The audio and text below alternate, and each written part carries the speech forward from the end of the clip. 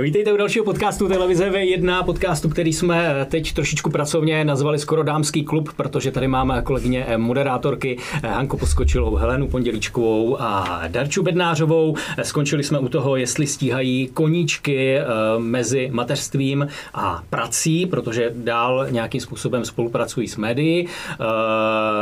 Hanka říkala, že za Darču to řekne ona, asi její mluvčí. Jaké má koníčky, tak pojď do toho. Tak ona, Darča se úplně jako nezdá, ale ona má ráda docela brouky, jo, takže ta příroda jí je docela blízká. Potřebuji vyměnit tiskovou mluvčí. Šachy, box někdy doma. Jsou to ty hlavní koníčky, co jako praktikuje. A ráda a často. Tak a teď to uvedeme na prvou míru, ano? Já jsem rád, že jako máte takové jako společné přátelství, že víte, co navzájem praktikujete, že je to takový širší vztah. Ano, je to vztah. Na dlouho. Se vším všudy. Tak to byla možná konspirace a od konspirace k informaci je vždycky jenom tak třeba půl roku, někdy pár minut. Jak to je u těch informací, co jsme slyšeli? Tak nad těmi brouky se zamyslím. To není vůbec špatný nápad. Ale jak jsem vás tady tak poslouchala, tak si říkám, že bychom mohli založit i nějaký asi sportovní klub, protože sport je taky jeden z mých ventilů, které jsou teda na mateřské dovolené, potažmo rodičovské, asi životně důležité. Jak říkala Hanka, tak podle mě je potřeba, aby si ta žena každý den našla aspoň chvíli, aspoň třeba hodinu času, jenom sama pro sebe, aby z toho člověk jako lidově řečeno úplně nezblbnul. Je to prostě strašně důležitá věc a je fajn mít v tomhle ohledu zázemí, protože znám i holky, které si tohle jako úplně dovolit nemůžou. Je to sice i o prioritách, jak říkala Helča, ale záleží asi i na tom, jakýho má ta žena partnera, jestli má babičky a tak dále. Ale je to strašně důležitá věc na mateřský. Teď jsem to chtěl říct, že ne každý může doma cvičit, má velký prostor na to, aby mohl cvičit, ne každý může dítě odhodit a jít si zacvičit. Právě jak to udělat, jaký know-how na to máte vy, abyste si mohli zacvičit. Bylo to tím, že ty si nařídila otci své dcery, budeš hlídat. U tebe to je jasné, ty to tam jasně vždycky nařídíš a jdeš běhat, nebo utečeš domů v podstatě. Tak kdyby jsi to doužil. Ten to ví úplně přesně. Já jsem chtěla jenom říct, že Darče ještě neřekla ty koníčky, jo, takže mě to strašně zajímá. Tak odkejvala trošku ty brouky a ten sport. Že do brouku půjdeš, dobře. No, tak zález mi brouka do hlavy v tuhle chvíli, takže... Záleží na hygieně. Takže... Já bych to uzavřela, tohle téma. Pojďme otočit list. Tě zachráníme, pojďme k další otázce.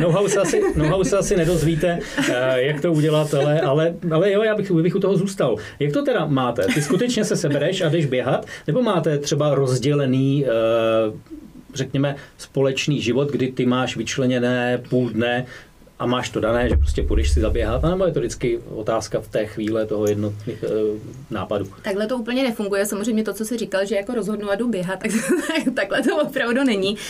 Musíme se samozřejmě dohodnout, protože manžel pracuje, máme 2 děti a je potřeba ten čas nějak teda rozdělit. Takže pokud on má čas a dostatek sil, tak já se jdu teda zaběhat, takže není to úplně automatický, ale jsem ráda, když to je. Takže... Ale ty ses připravovala, teď mě napadá, že jsem tě potkala na Břeží, připravovala ses na maraton, dopadlo to, nebo nakonec? Byl to půlmaraton v Budapešti a bohužel, i když jsem teda trénovala jako blázen a opravdu teda jsem to vzala teda za svý a byla to nějaká moje meta a cíl právě v tom mateřství, že jsem se na to strašně těšila. Až tam pojedu a až se tam teda zničím, tak přišla bohužel covid situace a půlmaraton byl odvolán a úplně mě to zničilo teda. A překleneš tu situaci a až se to otevře, že bys byla připravená, možná o to víc připravená a zvýšila ten limit z půlmaratonu na maraton a tak, nebo jsi to vzdala? Já jsem to nevzdala, pokud by byl půlmaraton, tak samozřejmě začnu opět intenzivně trénovat, trošku jsem polevila samozřejmě, to jako jo, ale maraton není moje meta. Moje meta je půlmaraton, říkají to asi všichni, pak když moje se ne. asi... Ne, dobře, tak ty běháš kolem Masarykáče s pejskama, viď, a to je ta meta, ale každopádně maraton není zatím moje meta, ale půlmaraton by byl hrozně fajn. Helčo, jak ty to máš doma nastavený? Ty rozhoduješ a řekneš teď jdu, nebo zase? No kéžby. Zdravíme přítele. Protože přítel pracuje, tak já musím využívat toho, když to dítě spí, takže v tu dobu já si můžu jít zacvičit, anebo teďka už to praktikuju tak, že ona si hraje a já vedle ní cvičím. Občas se jí snažím i do toho cvičení zapojit, ale to nám ještě tak úplně nejde. Takže jak se dá, buď když spí, anebo to dělám při ní. Tvoje praxe?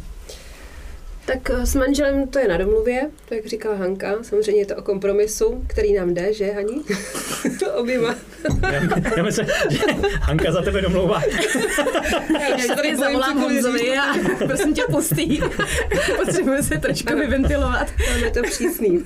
No a nebo, jak Helča zmiňovala, že hodlá zapojit děti, tak úplně bych to nedoporučovala. Já to tak teda mám, protože cvičím teďka aktuální situaci samozřejmě doma u počítače.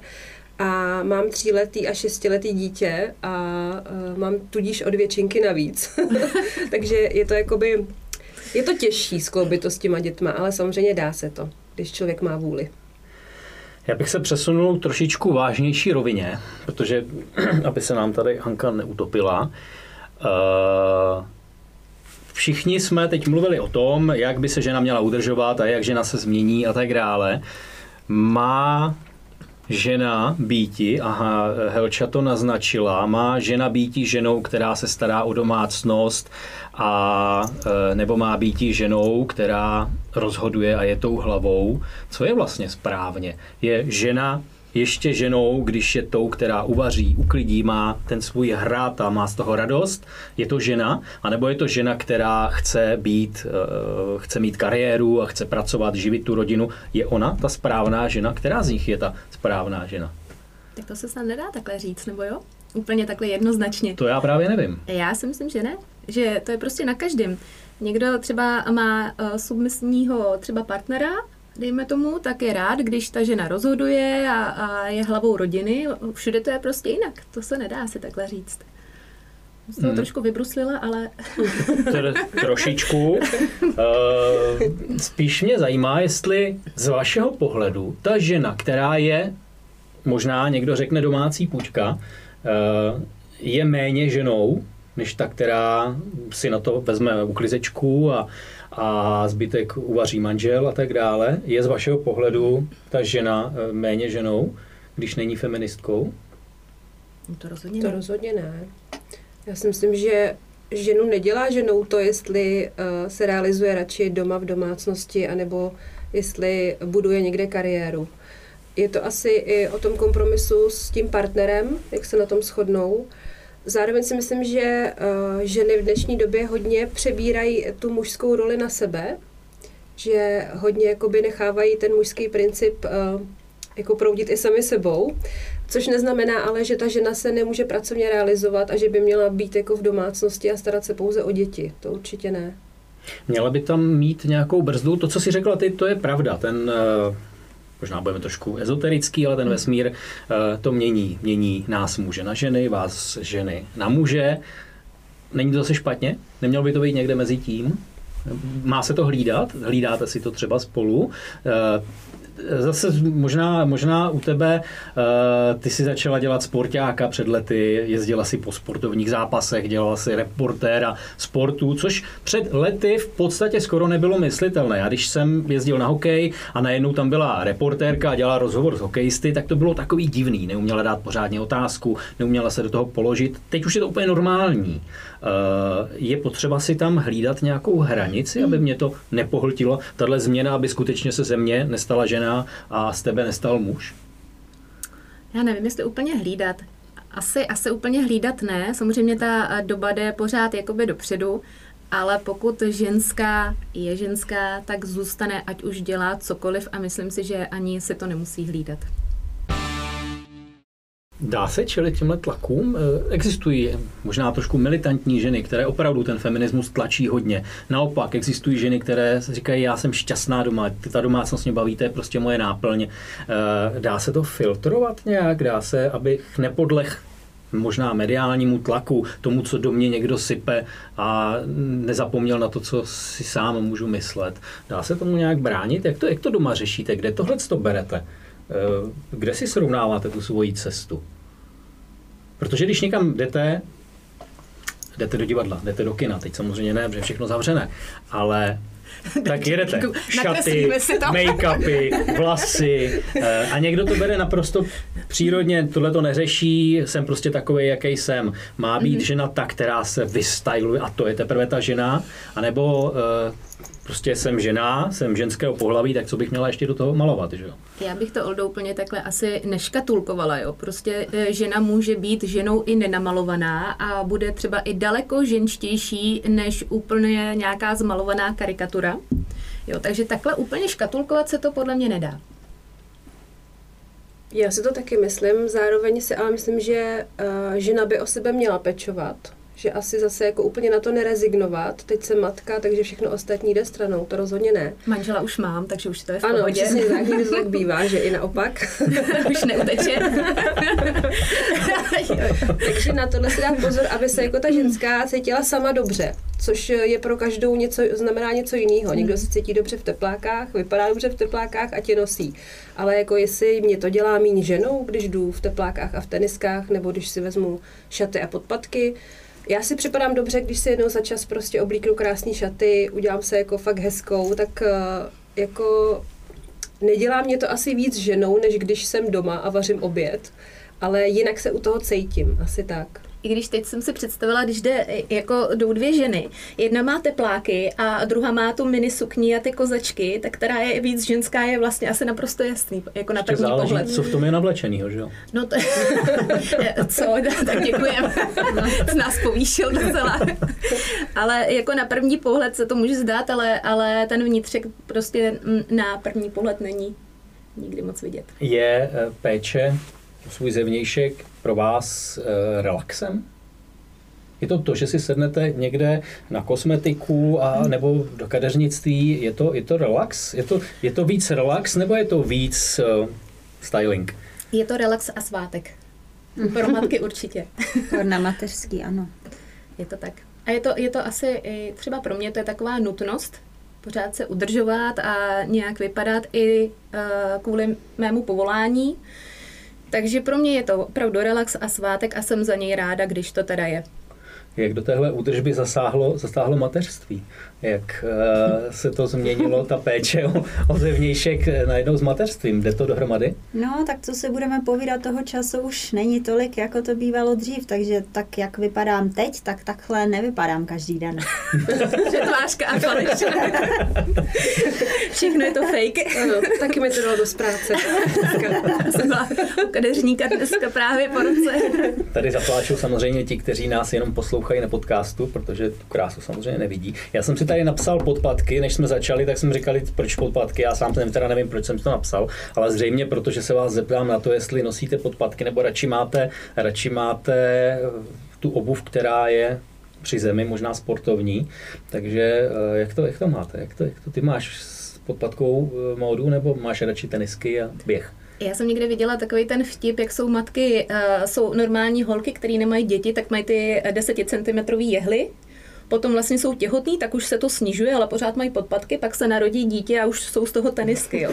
Takže my máme 2 děti, tudíž je ta tenisková móda in a když teda potřebuju, tak si vezmu podpatky. Takže ta možnost tam je, ale je docela teda výjimečná. Já mám ráda pohodlnou a sportovní módu. Je to možná zklamání, na mě koukáš. Ne, není to zklamání. Já jsem se ještě chtěl jsem se tě zeptat. Já jsem se tě chtěl zeptat, jaké to je v podpatcích chodit, protože jsem je nikdy na nohách neměl. Můžeme zapůjčit. Ale zase bych nenechal prostor holkám dalším, který by mě hodně taky zajímá, jestli nosí rády od podpatky nebo nerady podpatky. Mám zvednout nohu. Klidně. Ale nemoc vysoko. Ne, radši ne. No, než jsme zapnuli kameru, tak Hanka třeba tady zvedala a ukazovala nám ty boty. No, já jsem dneska využila ty situace, že jdu do televize a ty podpatky jsem si vzala. Jinak samozřejmě, když jdu ven s kočárem, tak není možné, abych měla na sobě podpatky, takže zůstávám nohama na zemi a obouvám ty tenisky. Mám to úplně stejně. praktičnost v tom mateřství má přednost hold. Ale zase o to víc si pak člověk užije, když se může vystajlovat a vyrazit si v podpatcích, takže... Takže nemáte to taky, že byste doma vařili třeba v podpatcích, že... Ne, bosy. Ale jo, jenom tak neděli. Jenom neděli. Spíš ta sobota, ale... A když to teda jako manžel vyžaduje, tak samozřejmě... Darči manžel nebo tvůj? Tak do toho bych úplně nezabíhala, ale... Ať do toho příliš nezabrousíme. To bylo hodně vysvětlování, ale... My jsme tady totiž, než jsme začali nahrávat, rozebrali, nakousli jsme téma žití s více partnery najednou. Tak... Což se nás samozřejmě netýká, jsem chtěla upozornit. A je to podle vás normální? Tak pro každého je normální něco jiného. Asi může, je to možný na tomto světě. Co to je, herečka? Teďka nedávno herečka z toho dokumentu v síti. Tak takže s několika partnery a všem to vyhovuje. Takže proč ne? Když jim to vyhovuje, tak v pořádku. My jsme se teda shodli na tom, že bychom to neukočírovali. Nemáme síly už jako na tohle, no.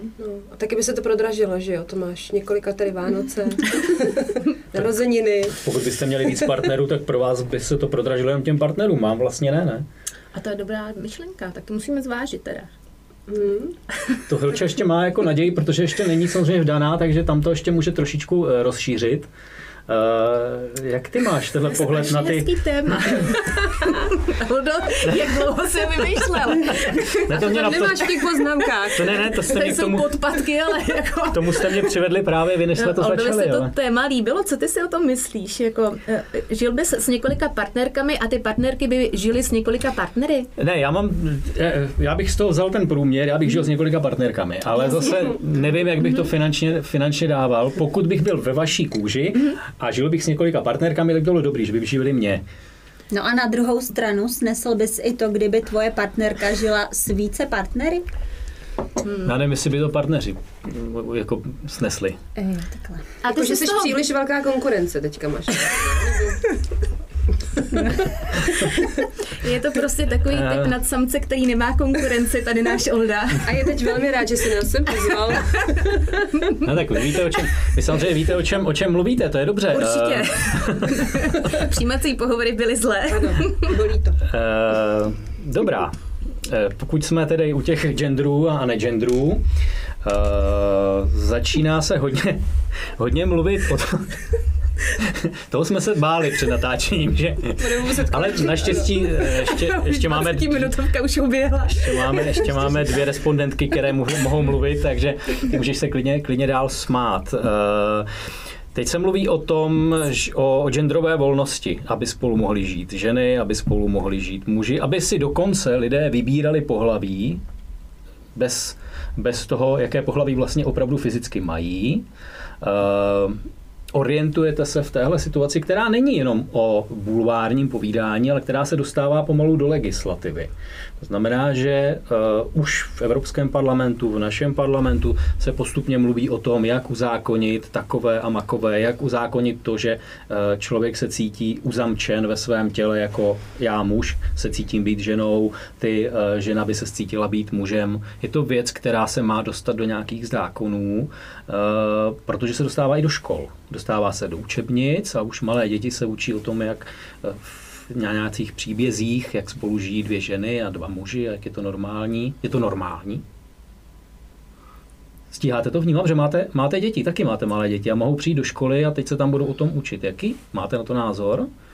To necháváte plynout.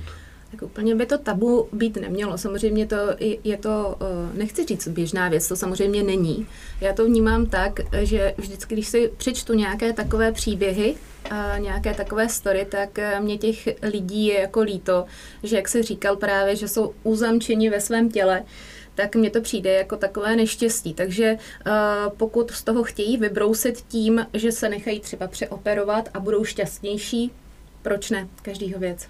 Ale beru to tak, že to je takový svým způsobem trápení a neštěstí. Jak tam člověk může poznat, protože jsou už případy, kdy ten člověk se cítil uzamčen ve svém těle, nechal se přeoperovat a pak zjistil vlastně, že se cítí znovu špatně, tak se zase nechal přeoperovat správně. Jak tam poznat tu cestu, že ten člověk není, když to přeženu a nechci tím někoho urazit, ale že není rozmazlený, že si vymýšlí, teď chci pejska, budu mít pejska, pak zjistí, že s pejskem se musí 3krát ven, že se musí krmit a k veterináři a podobně, tak už zase to pejska nechce. A není to stejné s tím, tou touhou po pohlaví? Já bych chtěla jako říct, že si tady možná připadáme, jako že jsme to podstoupili, že máme vlastně teďka jako říct, jestli to není jako... Mně to taky připadá spíš jako... Jak to máme říct, jako že jsme to nezažili, tím pádem jako je to možný, kdo ví, ale... A je to diskuze asi spíš pro nějaký odborníky, psychology nebo někoho takového. Tohle třeba já si osobně vůbec... jako se bojím k tomu nějakým způsobem vyjadřovat, protože... Přesně tak, člověk, který to nezažil, tak o tom nemůže asi ani takhle mluvit a asi ani o tom ani nepřemýšlí, protože se ho to úplně netýká. Ale z laického pohledu asi je to opravdu trošku smutný a trošku jako fakt to neštěstí, no. Ale to je strašně laický pohled. A jak říkala Darča, asi nic víc sofistikovaného z nás asi jako nedostaneš. To je další 20-minutovka našeho povídání s mými kolegyněmi, s Hankou Poskočilovou, s Helenou Pondělíčkovou, s Darčou Bednářovou a aby jsme se dostali k jejich parketě, tak v tom dalším dílu si popovídáme, já doufám teda popovídáme o tom, jak vychovávat děti. Třeba vám poradí. Díky.